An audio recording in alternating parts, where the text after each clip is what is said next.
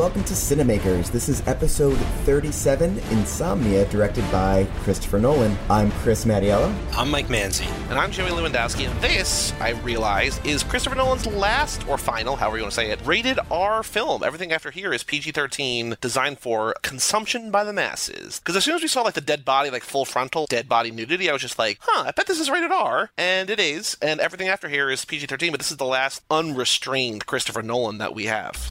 Yeah, he still feels a little restrained. It didn't feel like a hard R movie to me. I wish he took a little more advantage of that, but still cool. That's cool. I didn't know that. It's his last noir movie, kind of, so I guess that makes some sense. This is kind of a blend of what he was doing with, the genre guy he's going to become. So this is definitely a transition point in a lot of ways. The big takeaway I got from this was I understand why this is kind of his forgotten film, but I don't dislike it. It's a real asterisk in his filmography. No, yeah, I think it's a good but forgettable version of a type of movie that I've seen a bunch of times, but there's nothing bad about it. It's just fine. It's good. I think I gave it 3.5 on Letterboxd. I like it. It's just compared to what's about to come, where he's gonna blow our minds in one way or another, or what just came in terms of Memento. This is just a noticeable sort of not step forward. I don't want to say step back, but not step forward.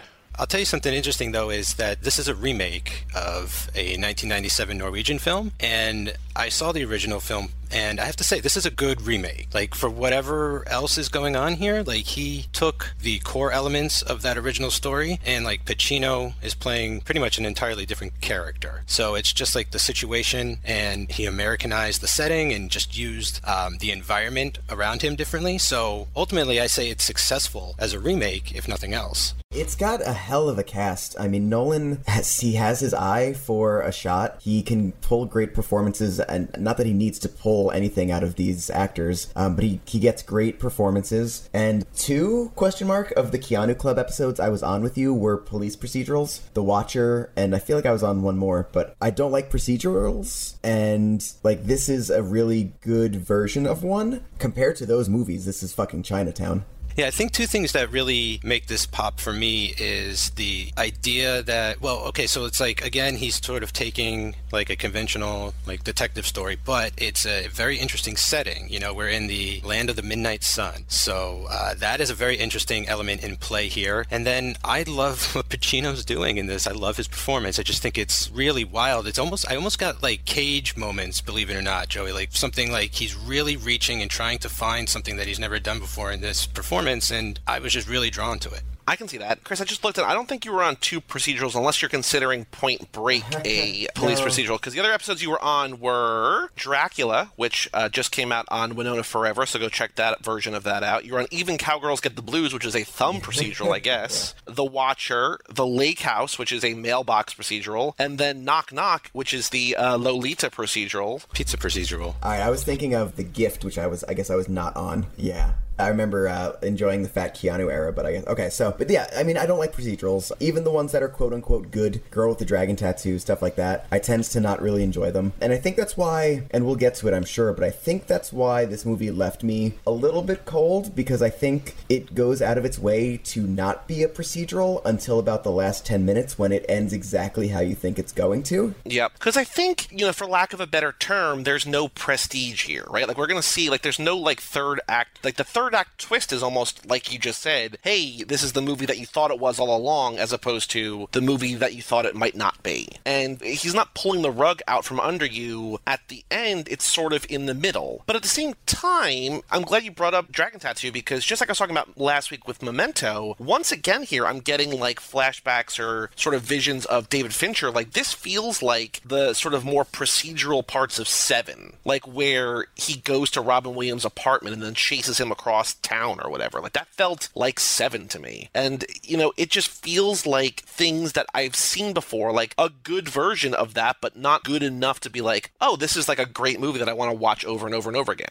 Yeah, stuff that I really enjoyed in this was the cat and mouse stuff between him and Robin Williams. I really liked the interplay between these 2 guys and as actors and as characters and their performance. And that to me was a cool dynamic. I'm not sure if they played it correctly the whole way or it could have been done better, but I thought that was really interesting to me. I was like, okay, like he's being manipulated by the bad guy that he's trying to catch. And so like to me, that was just like a cool story element that I was able to enjoy too. I like that, but I really think it was interesting. I'm not sure if maybe it was a bit of stunt casting at the time, but Robin Williams had gone back to doing like a stretch of pretty serious roles around this time, like 1 Hour Photo and this movie and a few others. And I just think it's a great idea for casting, because when he shows up, it's kind of a surprise. He's like kind of the last type of person you might expect playing that role.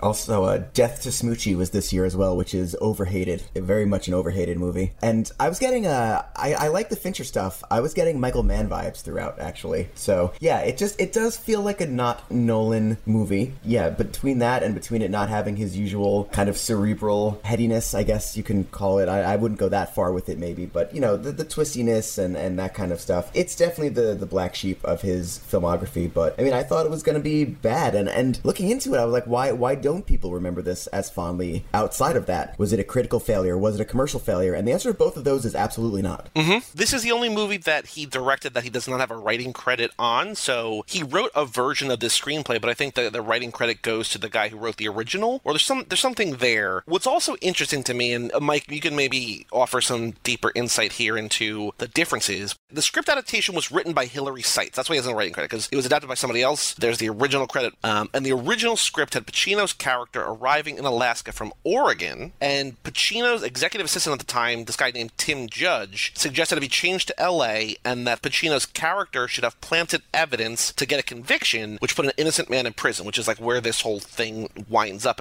eventually. And then after that, like the LA Internal Affairs was going to be suspicious and pursue him to bring him back for questioning. And then, you know, Pacino's assistant also suggested Robin Williams also be guilty of the crime that Pacino planted the evidence on in LA, and that's what drew him to Alaska, as the similarities between the two cases. And Christopher Nolan apparently liked all this stuff so much that he wrote it into the final director's version of the script. So I think that's also why it sort of feels like maybe a good remake, or it feels like a different movie, or maybe even doesn't feel like Christopher Nolan, because he didn't write the script, and then like these like sort of major plot points were suggested by somebody else, and he's just like, oh yeah, like that kind of works. I can sort of deal with that. Yeah, and that's entirely new too. This is a half hour longer than the original version, and what this does is pad everything out, basically. So like all that internal affairs stuff with Pacino and his partner, the original guy does shoot his partner by accident, but they're not involved. He does have sort of a dubious past, but he's not involved in like planning evidence. It doesn't get that deep. That isn't in it. Like the guy gets away at the end. Basically, the Pacino character lives and gets away at the end and does a lot more terrible things along the way. So like the scene with the dog in this movie where Pacino is trying to replace the bullet and he shoots a dead dog. In the original one, the guy shoots like a living dog. So, and that's kind of early on, and that's just like one of the terrible things that this guy does. But this movie, again, like whenever I was expecting it to zig, it zagged. You know what I'm saying? Like it changed these core scenes in very interesting and different ways. I left kind of thinking that I wish this movie had more of a moral ambiguity in what it was trying to say by the end, and I think that makes sense with what you were saying. If a lot of those additions to the character were added over the course of the screenwriting, or maybe closer to the final draft, and they didn't have as much time to kind of fine-tune it. And I imagine that the because it gave Pacino more to do, so I imagine that assistant's name was like Hal Pacino, and it's like this is Al Pacino's assistant, Chris. Give him some more to act with, buddy. He's got an idea too. He wants to run by you.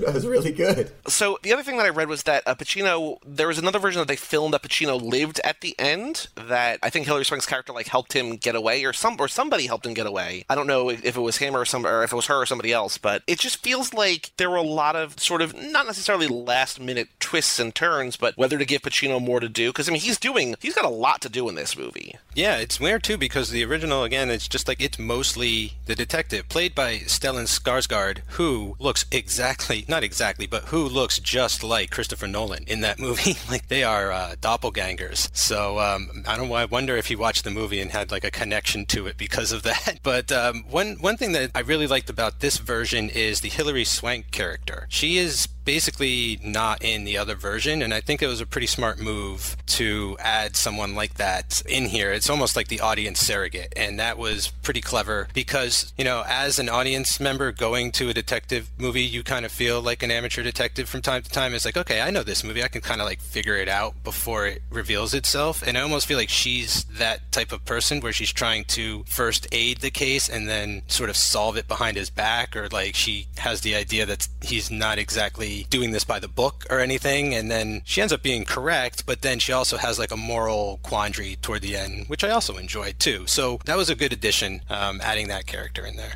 Yeah, I thought early on, I was like, oh, she's the Ellen Page of this movie. Because, like, in Inception, Ellen Page is like, wait, what's going on? What's happening? Because she's the one sort of explaining everything, and exactly like you said, like the audience surrogate. But I think that eases back, like, he dials that back a little bit and makes her more of a character as opposed to just, like, hey, like, what's going on? Like, who is this? Like, why am I, like, who? Like, let me introduce you to these people. You know what I mean? Like, I feel like it starts really kind of heavy-handed there, but then works better as the movie goes on. I think she also gains the most from Nolan's direction, among this cast of incredible actors. We talked about in Memento how he gets a lot out of actors' little subtle facial expressions, and she gets to do that throughout this entire movie as she's kind of on the trail of the person on the trail. And every time Pacino gets to react, and he's reacting or overreacting as he does, and Swank is kind of the one who is more using, she's acting with her face, kind of reacting to his reactions, and it's great. I wish she did more. I wish she wasn't damseled quite so much at the end, even though she gets her moments and stuff like that. But yeah, she is not the character that I thought she was going to be until she was the character I thought she was going to be. Really picked up on that too this time with especially Pacino's facial acting in this movie is just incredible. Like, he originally just has like those sleepy eyes most of the time. Yeah. Like, he just looks like he's walking around and needs coffee 24/7. And to really like lean into that, where there's moments where he's like, they're out having drinks or something, and he's like literally like struggling to stay awake, but also can't fall asleep. Like, there's just some really good stuff going on. He's full-on mouth breathing by the end of this movie. It's incredible. I can't believe, though, he doesn't have a driver. He's like up for 5 days, and he's still driving around, like drinking beers and stuff. Like, it's incredible how sort of functional he is to the degree that he is out there walking around and stuff. I mean, I would just collapse from exhaustion after day 3, I think. This one film critic that I follow on Letterboxd said Christopher Nolan's first 3 movies are all about walking ghosts, and he said Memento is obviously the best of the 3 of those, but like they're all, like the first 3 movies, the ones we talked about so far, following a Memento and this, it's kind of like they're in one way or another sort of like a dead person walking through a movie trying to make sense of the world around them. Like, Al Pacino is the farthest from like vibrant and living as possible here. In the last movie, Guy Pearce had no short-term memory. And in the first one, in following, the guy was sort of lost in charge, sort of just trying to find his way in this world. And I think it's interesting to look at these 3 things as sort of the 3 main characters as sort of like a man outside of time and space, maybe, and see 3 very different movies with them, but a similar character at the core of each. Yeah, and the editing really backs that up as well with those kind of, if you've ever seen this movie, you'll get this reference, those kind of brave little toaster moments where every like mechanical object is just like rebelling against him as just the complete lack of the sleep deprivation is taking over him. There's the scene in the office and the scene where he's driving, where he's just fixated on these objects that have constant motion, and it does induce anxiety in the viewer. And yeah, it's visual storytelling all throughout this movie. I hate to use the cliche that the setting becomes a character, but when you have those great chases through the fog and the rocks and maybe my favorite scene in the movie with the log chase and the aftermath of that, yeah, there's just so much visual storytelling through this, and Nolan, I think, will come to be known as a master of that, and this is him stretching his legs in something that is not his own creation and still doing a great job with visual storytelling. There's actually a reason I might want to go back and rewatch this. Something I was thinking of before we recorded, but now that you say that, like the way that he uses techniques to express character, and not just use it as like a cool technique or something, but actually apply it to what's actually going on in someone's head or something. Like, I don't know, I didn't catch this, but I wonder if like the editing sort of slows down throughout the movie, because he's so alert at the beginning and he's so asleep, or he's just like, in that state, a fugue state at the end. Like, I think it might, I wonder if there's something technically going on there where he's sort of lulling the audience in a way or two, to get us to feel more like Pacino at times. Because I know there is times, 1 or 2 times, where he's in his hotel room and I'm about to sort of drift off, but then he's he yanks like the dresser across the floor and it wakes me back up and I'm alert again and I'm in the movie again. So I would go back and look at that and see if it's happening. I definitely felt a couple of times they outright remind you of what time of the day it is. There's the very first one, which is played for laughs, where he's like, well, let's go to the school, and like it's 10 p.m. But then, like, I think he meets Robin Williams one time, and it's like, oh, it's midnight, and it just looks like, the afternoon. There are all these times when they remind you that there's no such thing as day and night here to kind of fuck with your sense of time. And when he says he'd been up for 6 days at a certain point, since you don't see him sleep, since there is no establishing shots that indicate the passage of time, you do really get lost in, like, how much time is passing, how long has he been here. You don't know. You feel just as lost as he does. Some movies do this just because they're bad, where you don't know how much time has passed. I think I've talked about that with you guys before. I don't remember what movie, but there are movies where it's like, how long does this take place over? And that's a good thing in this movie, because you do lose all sense of time. And this movie's probably like 6 or 7 days, because they say toward the end that he's been up for X number of days or whatever. Like, that's the only way that, I think that's the only like real metric that we have, because you're right, like, other than that, it's like a walking nightmare. Like, the sun never sets, and actually, like, this is sort of related to the episode we just recorded last night for Watch the Throne, where at the beginning of The Road, Viggo Mortensen's like, I think it's October. Like, they're also existing sort of beyond time. Like, here, it's still civilization, it's still a world in which clocks exist and calendars exist and people do their day-to-day business, but it's the same kind of like, how do you mark time when everything feels the same? And it is sort of, in a weird way, there is a surrealness to it all, even though it's a completely natural thing that's going on. Like, as humans, it just feels like there should be a nighttime every day. So I just got that extra, like, the movie is definitely messing with your senses. And whether you know how or not, like, it doesn't really matter, I guess, because the general effect is coming across. And that's just great, because, like, I just love that, he's a master of these techniques already. I can understand if the studio was just like, all right, sure, this may not have performed like we were expecting, but we like it and we see your talent. Like, what do you want to do? What are you feeling? And down the line, they will give him a blank check. So yeah, it's just really cool to see how, in a way, it seems like he's like, yeah, I could play ball. Like, I could do this sort of studio detective story. It's in my wheelhouse. I can apply a lot of what I've done before to this without being too flashy, but still make it my own. They make a joke about halfway through the movie where they're like, it's better than winter, where like the sun doesn't come up. And I kind of wish that there was like a, Insomnia 2 where just there's no sun. You can see the excellent Josh Hartnett movie, 30 Days of Night. Oh, I forgot that existed. We're good without an Insomnia 2. Yeah. I did really like I guess it's a close kind of thing to an establishing shot, where he's got that like 28 days later setup where he's looking for the dog body to shoot, where he's just walking through what really does look like a town post-apocalypse that's just completely empty in what is technically broad night light, I guess. Like, it must be 3 or 4 in the morning, but it looks like he's out there at dusk, and it's just a dead town.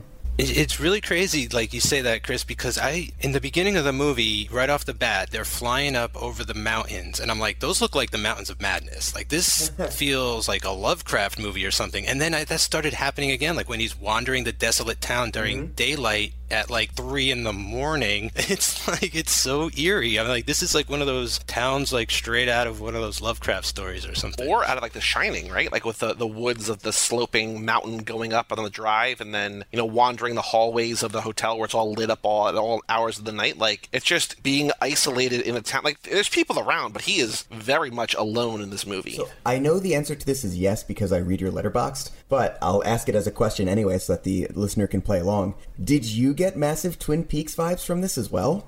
Yes. So there's at least 2 things that happened. When Al Pacino takes that girl, the dead girl's boyfriend's Guma, basically, brings her to the dump, and he's like, here's where she found, he even says, I think, literally, wrapped in plastic, or wrapped in garbage bags or something. I'm just like, that's Laura Palmer. Like, it's not Laura Palmer, but it's Laura Palmer. And then I think the next scene is when Pacino is chasing Robin Williams across those logs. I was like, I know it's not exactly the Pacific Northwest, but it's the Pacific Northwest, and it's, a murder of a dead young girl, and that's a creepy affair with an older man, and absolutely, this is, for lack of a better phrase, like, this is Laura Palmer. Pacino is, I guess, Dale Cooper with like a darker backstory, but absolutely.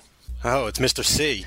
Yeah, I actually, from the cops, I got a bit of a vibe, especially after having seen The Return. The one cop with the mustache kind of reminded me of Bobby from The Return a little bit, just sort of like knew his shit, but wasn't totally assertive and everything. But yeah, just the banter going on between them. The boyfriend who's accused of the crime rides a motorcycle and is the bad boy and is sleeping with the friend. I feel like the hotel itself is like fucking built straight out of that. Like it really, really induces those vibes early on. Like if Maura Tierney came over and was like, they found a fish in the percolator, I would not have stopped and hesitated. It really feels like they're pulling those vibes out, which, I mean, hey, that's another great visual reference. You know what, though? Like, I wish he leaned into that a bit more, because there is going to be times where he hallucinates his dead partner in the hotel room chair, you know, or he's having these sort of flashbacks to when he's planting the false evidence and everything. And I almost wish we had a little more loss of reality interpreted through the use of film. And I wish he got a tad weirder with it, but I could understand the restraint, because ultimately I feel like it's not just about him losing his mind or whatever. It's not, even though it's called insomnia, that isn't the only thing going on. He chews gum all the time because it's back in style. Like, it's all coming together now. In terms of the Twin Peaks stuff and in terms of like the Fincher stuff, and like, I don't know if you guys are getting the Fincher vibes that I'm getting, but like, it feels so weird to me. Maybe it's not. And this is also something I wrote in my Letterboxd review, so I know that Chris also saw this. I wonder if as we go through these and watch them all like in a row, is Christopher Nolan, like, 'cause I think of him as this like revolutionary filmmaker that sort of sets these precedents, and like, not like James Cameron invents technology, but like uses technology in these like crazy ways and like does these like crazy visual things and like makes things his own. But, you know, through a few movies, it feels like he's doing good versions of what I've seen elsewhere. And I wonder if we're gonna get more of that. Like, I'm really, really like that more than anything else of what we're doing so far. I'm interested in that. Like, are we gonna get more of that as we go on? Or is it gonna be, now that he's doing Batman as his own thing and like The Prestige is his own thing, Interstellar is his own, like,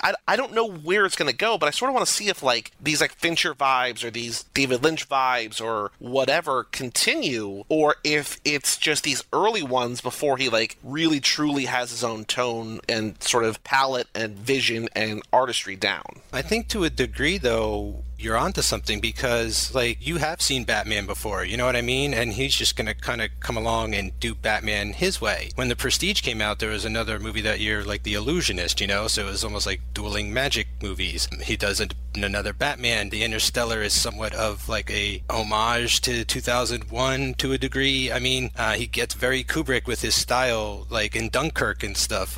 But I do feel like he might be just a genre filmmaker to a degree, but he's putting his stamp on it, and I feel like his stamp is strong and unique and unlike other people. And so whether underneath the surface, like we sort of said over the last 2 episodes or so, or at least over the following and stuff, you know, it's not necessarily these amazing plots and stories per se, but it's the way he's presenting them too. And I feel like going along, that's sort of his trademark. It's like, okay, it's the Christopher Nolan war movie, or the Christopher Nolan space movie, or Christopher Nolan's Batman. And I think that's totally fine. Like, I think that's cool, you know? Like, I think filmmakers would die to be referenced that way. I think it's all the more better that his movies are really good movies too, that he's not really boastful and sort of out there saying, wait until you see my next movie. He just really lets his work speak for itself, and I feel like it speaks real well.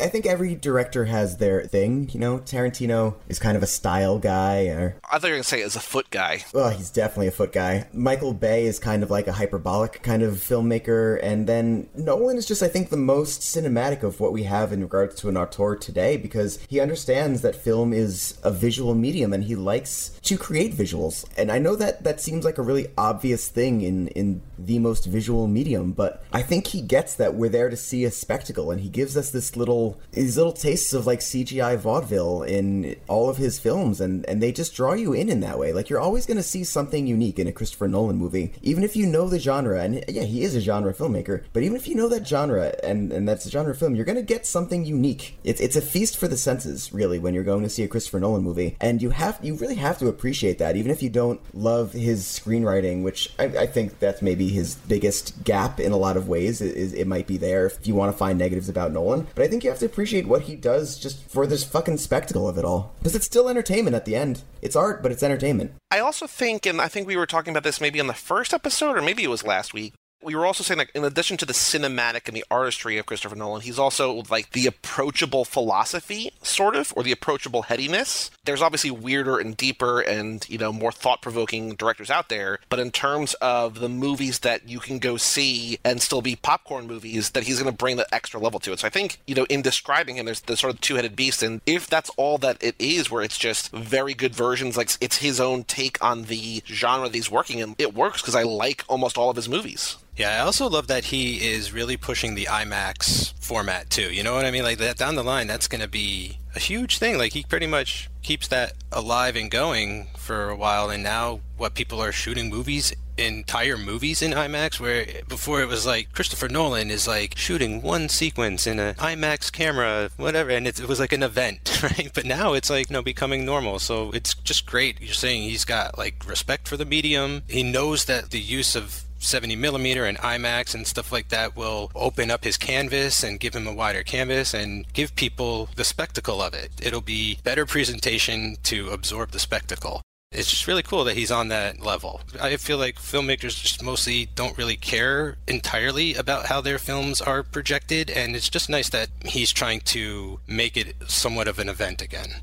We're not going to get to this movie for 2 months or whatever, but like the fact that he was able to put an IMAX camera in the cockpit with Tom Hardy in Dunkirk, it's like, he's raising the stakes again. So absolutely agree with you. While we're on this subject, can we talk about my favorite scene in this film, which I think, I kind of spent this whole movie looking, since I knew he didn't write it, I spent this whole movie looking for interesting direction, which maybe so far has been my big critique of Nolan throughout this podcast, is that he's been a pretty static director for the most part in regards to shots. And though the cinematography is always great, and Wally Pfister is back on this one, I fucking love how the entire movie, the color palette, had no blues in it whatsoever until Pacino goes under the water, and then it is like stark bright blue, and it is such a shock to the senses that, like, I don't think, it's one of those cases, maybe you don't recognize it, but your brain does. It feels so alien to everything else in this universe that has been set up, where like the brightest color that's not a flesh tone is like the green on the side of the road in Alaska, and it feels so cold and so, again, like anxiety inducing. I do think that this movie lacked tension, even in a lot of the tense scenes, which, the quote-unquote tense scenes, except for where he's in the water, and just that hard slam from muted colors to bright blue as he's trying to escape is such a stroke of, like, again, those visual cues that your brain is supposed to pick up on, like visual storytelling. I loved it, and it went for the perfect amount of time for it to not seem completely ridiculous, but still feel like Pacino was really in danger, because I think a lot of the time you don't really feel like Robin Williams is putting Al Pacino in any danger, but yeah, this was the one time I really felt tension, and that very simple trick of color was so integral to that, and I loved it, and I think it's the best direction thing that Nolan has done thus far visually.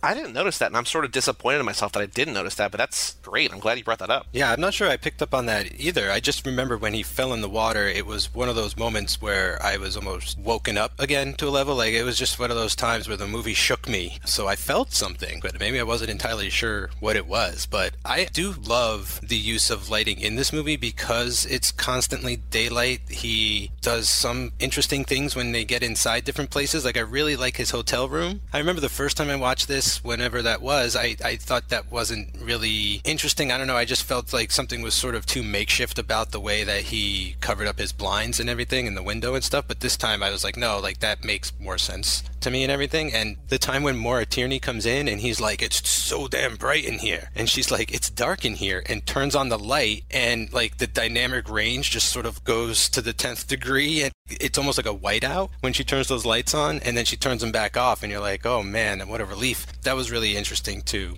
I am not going to complain about the way this movie looks. Like, it is really well shot, and they have a really beautiful location to exploit too. Like, it was really smart doing that whole logging chase scene, and the idea of like his Robin Williams hideout, like at the end has like a dock on it, and Pacino like goes under the dock and like up into the other shed and everything. Like, it was really cool. I feel like they really got the most out of their environment. I do want to say, just while we are, because I don't have anything eloquent to add to that, because I think you both did a very nice job of describing things very beautifully. But my only defense of why I didn't notice, or might not have noticed, the stark blueness of that one scene is because running to that scene, I don't know if either of you caught it, but watching Al Pacino run from the back, it was very clearly a stunt double who could like actually run on camera. And then from the front, you see like Al Pacino like doing his old man sort of like flailing his arms sort of thing. And I was like, oh, from the front, he looks like so sort of just like goofy. And from the back, it like looks like just like a normal dude running. And so my brain was like, oh, this is something wild is happening here. And I think that's like what befuddled my brain to like take me out of the moment. What did you guys think of? All right, first off, let me rewind here. We brought up Maura Tierney, and I have a question. I wish she was used more. I think she's great in general, and she was kind of wasted here. Is she the hotel manager and also the restaurant person, right? She also ran the restaurant? Yes. I did love her line about everyone here was either born here or like escaped to here. Is running from something. I wish she had a little bit more to do, though I don't know what it would have been. Also, just a weird like editing thing that I thought was weird. Do they fuck the characters? Is that what's implied there? Do they? Because, like, they're talking, and then he's in the bathroom, and just, like, she's just in his bed, fully clothed, and he's clothed, but, like, he's in the bathroom, and there's the implication that time has passed, but, like, not that much time. Again, a weird thing about, like, the time distortion in this movie. It's just like, why is she asleep in his bed? I don't get it. What happened? Maybe it was a deleted scene. There's additional scenes on the Blu-ray. I'll tell you this, in the original version, that lady, that character, that woman is hardly in the movie. So like they actually expanded her character, but there is a moment when Stellan Skarsgård and her kiss, they start kissing and it gets like too rough for her and he sort of almost rapes her almost. It's really bizarre. What? Okay. Yeah, and she like stops it immediately, but he's like going for it. So maybe they were trying to do a twist on that relationship where they actually get along in this version and it just didn't play. But I was totally expecting them to get together. Absolutely. I had just knowing they were sort of taking left turns with the original material, like knowing the change with the dog and the change where he plays chicken with the truck with the girl from high school. In the original one, he actually finger bangs her in the car on the way to the dump. I mean, she's alluding to that. Like she's like hiking up her skirt and like grabbing his arm. So like it's there for him. But then I like that he sees that and could do something, but it's just like, no, I'm going to scare the shit out of this like idiot little girl and get the answers I need. Like I like that he's not a scumbag. He's like, and also if he's able to bang Maura Tierney like 5 days or 6 days into no sleep, like good on him. If he has the energy for that, like go for it. Well, I mean, it makes sense in the other one because you don't cast Stellan Skarsgård if you don't want him to be a secret scumbag in some way. Like that is his wheelhouse. I did not think that I was going to hate him by the end of the movie, and he gets away with it too. So he's, it's like he's the ultimate despicable character in that movie. So I do like that Pacino is a completely different character, making different choices with the same sort of circumstances. That was interesting to watch. Also, I just want to mention the friend/secret girlfriend who you mentioned is Catherine Isabelle, which if you've watched a horror movie in the early 2000s, you definitely recognize her, specifically from Ginger Snaps, which is a great movie. Just ignore all of the sequels. And that's where you probably know her from. Was she in the last Friday the 13th movie by any chance, or Freddy vs. Jason? She was in Freddy vs. Jason, yes. Okay, I knew her from one of those two movies. Yep, she's the one who passes out in the cornfield and goes to Freddyland. Yeah, she's great, and she plays exactly the kind of role that she's known to play. A lot of great character actors in this movie who just show up and are very good at their jobs. One thing that I like about this that is a continuation sort of the first two movies is that it feels like, I don't know if we ever really see what he's using, but it seems like Al Pacino was using a credit card once again to pick locks on doors, which we saw in both Following and Memento. So I guess just like Nolan's thing, just keep picking door locks with credit cards. So cool little Nolan action. One thing that I read was that Robin Williams was like so depressed by shooting up in Alaska with the light was that he had a drinking relapse while shooting this film. Like he was sober and then had to start drinking again because it was just so, I don't know if it was, I think it was the isolation and the light or whatever, but just he kind of just couldn't handle it, which is kind of a bummer for, I mean, obviously we know that he had problems with addiction because that led to his death, but I didn't really consider that. Like these actors have to shoot in the same conditions. Like how do you handle that? Like is Pacino, how much is he really acting and how much is he just lack of sleep? Jonathan Demme considered directing this movie, which... Oh, I could kind of see that. It's kind of a little bit of that Silence of the Lambs flavor. What else has he done that I would have seen? I'm very lacking. I guess only the Manchurian Candidate remake that I have not seen, but Philadelphia and Rachel Getting Married and... Oh, those are good, yeah. Swing to Cambodia, so in a little Soderbergh connection, sort of, kind of there. Didn't he do a pretty famous concert movie? Yeah, he did the Talking Heads movie. Stop Making Sense. Yeah, he did Stop Making Sense. You had to have seen that. May know. Oh, gotta see Stop Making Sense. He also did a Justin Timberlake documentary or film or concert, which is a Now and Again connection to your other podcast, Chris. Very true. Very, very true. I didn't take a lot of notes. Like, I feel like for a lot of these movies, and I think I said it on one of the other episodes, like, I don't know that I'm going to have a lot of notes for them, but I'll be able to talk about them. This is just, it feels simpler than his other movies, which is, I think, part of the disappointment. But, like, I feel like if a lot of directors made this movie, they would be happy with, like, how well it was made. It just feels like for him, either coming off Memento or retroactively knowing what he's going to do next, it just feels a little underwhelming. I feel like maybe, and I don't know, but I feel like maybe part of that might be intentional. Not that he wanted to underwhelm or anything, but maybe that he just sort of pulled back, because Memento really goes all out with his trickery, and Following does a lot of tricks and stuff. And so maybe he just wanted to see, can I tell the story in a more basic manner? Or am I even able to tell a linear story? How will that turn out? Yep. So part of this just sort of feels like he's testing the waters in other ways, and like, can I just do a commercial film? Can I play by the rules? Like, is that the type of filmmaker I can be? And I think, believe it or not, with Batman, with the next movie, I think he actually starts to strike sort of a balance, or find a way to balance nonlinear and sort of more sort of stylistic storytelling with just conventional storytelling and conventional filmmaking stuff. So I think we start to see more of a merge of his sensibilities coming up.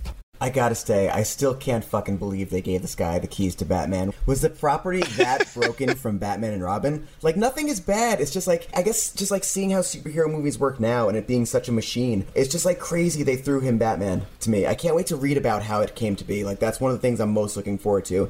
Part of it makes sense to me. Part of it does. Just the idea that Batman was in a recession, I guess, like the franchise. Warner Brothers, like right now, they don't know what the hell to do with Batman. Nolan really must have had just a grasp of the character, and I could see it because this is a detective story, and he's working with Pacino, you know what I'm saying? And Robin Williams, like, these guys aren't like any slouch or anything. So he shows that he can direct on that type of level, or at least work with those types of actors. So he's got like A-list potential behind him. I think it was just, what do you want to do? Batman, sure, like nothing else is going on with it. Can't make it worse. But I am interested to hear what kind of trivia is dug up, because I've heard all kinds of shit from Darren Aronofsky to like Terry Gilliam and whatever is going on behind those scenes. But yeah, that's going to be a fun episode next week. And also another reason that they might have given it to him is because this movie he shot for $46 million, and then worldwide it made $113. So, I mean, it made $67 domestic, another $46 worldwide. So he made his money back for sure. So I think it's just a combination of like, hey, we want to try this thing. You've done this well. I mean, we just, we hired you or whatever, like a studio picture deal or whatever, and you did us right here. So you want Batman?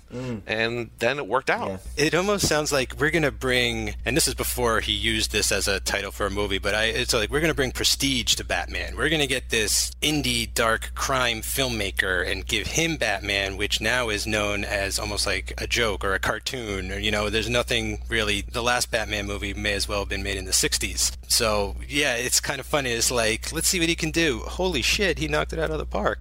Do you think Robin Williams and him ever had a conversation? And he was like, "Oh, so you're gunning for Batman, huh? Well, if you ever need a Riddler, you let me know." Because that was like his dream role. His dream role was to play the Riddler. Was it really? Yeah, he would have been good when we get there as that banker guy in The Dark Knight. And then he could have came back in the next one. He could have been a good Nolan Riddler. Can we talk about Robin Williams, R.I.P.D., for a little bit, actually? I was a little underwhelmed by him. I don't think that was his fault, though. He didn't get to go as crazy as, say, like a Death to Smoochie or 1 Hour Photo. The 1 or 2 moments of, like, real acting he got to do, like the phone call sort of unintentional confession, I guess maybe he was directed to play it like a normal psychopath who doesn't realize he's a psychopath, which is good. It made it feel a little bit more realistic, again, until the end, when he just goes off the rails. The last 10 minutes of this movie, I think, really do feel like an albatross on it. But I think he's just kind of fine. Maybe it's more stunt casting, like you said, Mike, than in a 1 Hour Photo kind of thing where he gets to do that the whole time. I felt like this could have been anybody. Yeah, I agree. I'm also trying to think, like, the other note that I have in my notes, not about Robin Williams, but that the Pacino role was considered, or a first choice was Harrison Ford. And I'm also now trying to think of, like, how Harrison Ford would have gone up against Robin Williams, if that would have lent anything more to Robin Williams' performance, or if that's just internal to what he was doing. It didn't matter who he was acting across from, but he's not like a cool killer. He's just like a creepy guy, kind of, but not like creepy in like a unique way. No, I think that's intended. I think he is just supposed to be kind of like what Pacino says, like just a sad, pathetic dude that he's seen a million of. I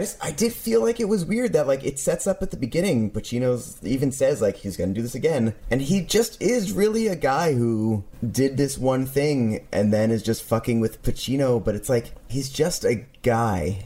Yeah, there were two things I was thinking about while watching this performance. The first is I was wondering if they were just like, how reserved and toned down can Robin Williams get? And I just think like that was the goal, was just don't react, just like try and play it as sort of flat as possible. And maybe that was supposed to be some sort of insight into the character's mindset, just the idea that he never panicked, or that after the moment, you know, he was like super calm ever since, and he never really overreacts when he's playing Pacino. He's actually always one step ahead of him. I mean, it's not really until the end where the movie gets super conventional that he has to sort of start reacting and shooting and stuff. But one thing I was wishing they went a little more into was this sort of idea that we have a writer, which is a writer again here from The Following. He was a writer, but we have this writer who started living out one of his own crime novels. Like, he is now a character in what he does, because he writes like crime novels and stuff, I think they said in the movie. So the idea that he thinks that he can, you know, outsmart this detective because he's been writing about this kind of stuff forever. I really wish they sort of leaned into that a lot more too. But yeah, I think a problem is ultimately it's not really about Robin Williams' character. So I never really get a good grasp on him. Like, we're told a lot of different things about him, but ultimately I don't know where to land when it comes to him. Just that he's a nut, flat out crazy, and like that's it. I guess it works in, again, the scene I mentioned where he's just like, oh, I swear it was an accident. And then he's so casual about actually kind of really not talking about how it was an accident and really how it was straight up a murder. And the delusion of this character does shine through there really well. I just feel like there's missed opportunities, like the scene on the ferry. I feel like it should have been more intense, or there should have been more tension. And it just kind of felt like two dudes talking. And I don't know if that's direction. Again, I don't think Robin Williams is bad in this movie. I just don't think I ever felt like when he's beating up Al Pacino. I know Al Pacino's on 6 days of not sleeping, but the end of the movie, again, really does fall apart to me. It's just comical. Oh, there's a lot of old man fighting in this movie. Yeah, it's just comical that Robin Williams ever gets the best of him, and Robin Williams is shooting a shotgun at a certain point, and just like, that's not this guy who we've been following the whole time. The scene on the ferry, I agree with you, like, they're sort of underwhelming. What I liked about it, and it's not about the acting or the directing, it's about the characters, is that it's a nice twist in a movie like this that the criminal is the one who records the conversation. Like, I like that element of it. But the actual, like, what you see on screen, it's just like, oh, okay, like, he's confessing. To think about, in 3 movies, we're gonna have, like, that Batman Joker interrogation scene, and this is like sort of like in a way kind of that, or like a couple scenes later, like when they actually bring him in to the police station, and like Al Pacino sort of like, it feels like Al Pacino's not great against Robin Williams either. Like when he sort of like turns and like gets angry or whatever, it just sort of feels like, oh, okay, like that's happening now. There's no connection, I don't think, between the two of them, and I don't know if it's their fault, I don't know if it's Christopher Nolan's fault, I don't know if it's like the script, I don't know what it is, but it just feels like there's no shared experience between them. I can see that too, because their relationship's very one-sided as well. Like Robin Williams is like, "Ooh, we're destined to be together." Like he's almost like, "I'm your Joker." But Al Pacino's like, "I'm not Batman. You're not my Joker. Like I don't care about you. I'm not obsessed in that way about you. I'm just trying to close this case." And Robin Williams is like, "We're connected. We're connected. We're connected." I didn't really get that either. I didn't buy all that. But what I do like, though, is just the way they look next to each other. For some reason, that did a lot for me. I'm like, I can't believe like Al Pacino and Robin Williams are in a very serious drama together right now. Like, this is kind of crazy to witness. So maybe my awe was getting the best of me from time to time. They just like looked interesting standing next to each other in a shot. Yeah, maybe some of that disappointing character just kind of, to me, comes from the muddled morality that I think this movie has. And even right down to that last shot where he's like, no, don't throw the incriminating evidence away. Don't do what I did. But, like, his whole thing throughout the movie, his morality was not to cover his own ass. His morality was to keep the people that he knew was guilty in jail by any means necessary. So to do that at the end, to me, again, like, this movie needed a better sense of morality, which I think, or lack of morality, which would have, I think, maybe given Robin Williams more, or at least a more focused idea of what to do with his character. Again, not on Nolan, really, but I think that is one of the more noticeable failings of the movie, is that it doesn't really know what it's saying at any point. Yeah, I think you're right, because once we find out the evidence that he falsifies, I'm kind of convinced. I'm like, okay, he's not, yes, you can't go around falsifying evidence, but ultimately, like, he didn't do it for nefarious purposes. You're right. Like, he tried to keep a child killer, right, in jail. Like, this guy was going to walk free. So, like, he did something wrong, but, like, his heart was in the right place. You know what I mean? It's not like he did something for personal gain. Like, it's not like he ripped somebody off for his own good or anything like that. Like, he literally was trying to do right by this dead kid and stuff. So when he's redeemed when the movie is kind of saying, here's his redemption, I'm like, I don't really need it. Like, I don't, I want to see him catch the killer and sort of get on with it and go back and, try and live a semblance of a life or something. Yeah, I certainly hope after he died, she tossed that fucking bullet away, because otherwise the morality's all like a bunch of child killers are gonna walk. Yeah, the movie just doesn't do a good job of knowing what its moral center is, and that's at least something that the Batman movies, most of the Batman movies will get right.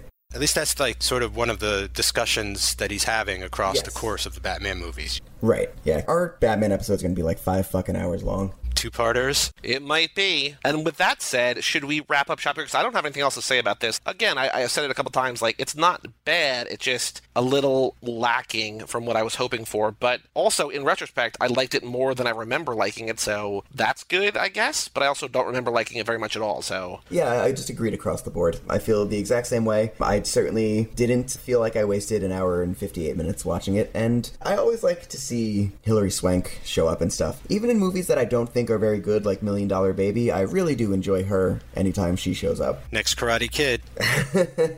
And do you agree this is better than Following? Not like incredible, like not way, way better, but definitely better and more watchable than Following? Yes. The ranking, I was going to do the ranking on Letterboxd as well, but I realized it would just be, it's hard to rank something when everything is good. Like, yeah, like Following or this is going to be at the end, but that doesn't really mean either of them are necessarily bad. If we've hit the lowest of the lows that we're going to get, yeah, so, I mean, fuck it. This is great. I'm certainly going to have no problem watching any more movies. Like, hooray, we did it. You picked a good director. Go Cinemakers. Same sentiment, agree across the board right there. No need to repeat that. So the only other thing on my notes that I wanted to mention, which is just like a little trivial thing, is there's a character in the movie we never see, but it's actually the guy he's trying to keep in prison by falsifying evidence. His name is Dobbs, and that's sort of like a cross between Dodd from the last movie and Cobb from the first movie, and Cobb is going to come back. So I was like, what is that going on? I don't know. That just stuck out in my head. So I thought that was kind of just a little trivial thing to mention. Oh, and I forgot also,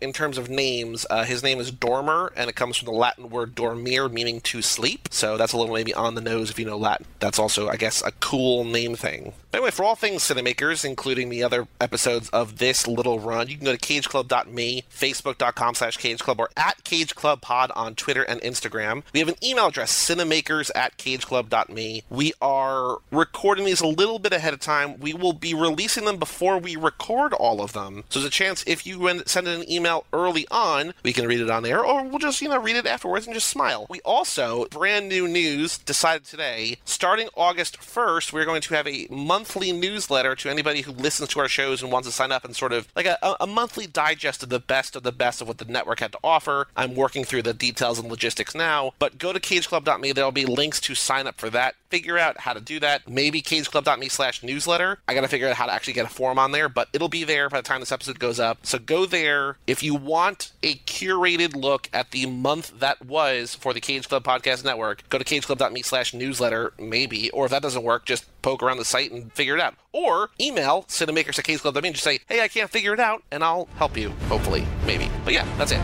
I'm Jeremy Lewandowski. I'm Mike Manzi. I'm Chris Mattiello. And we'll see you next time on Cinemakers.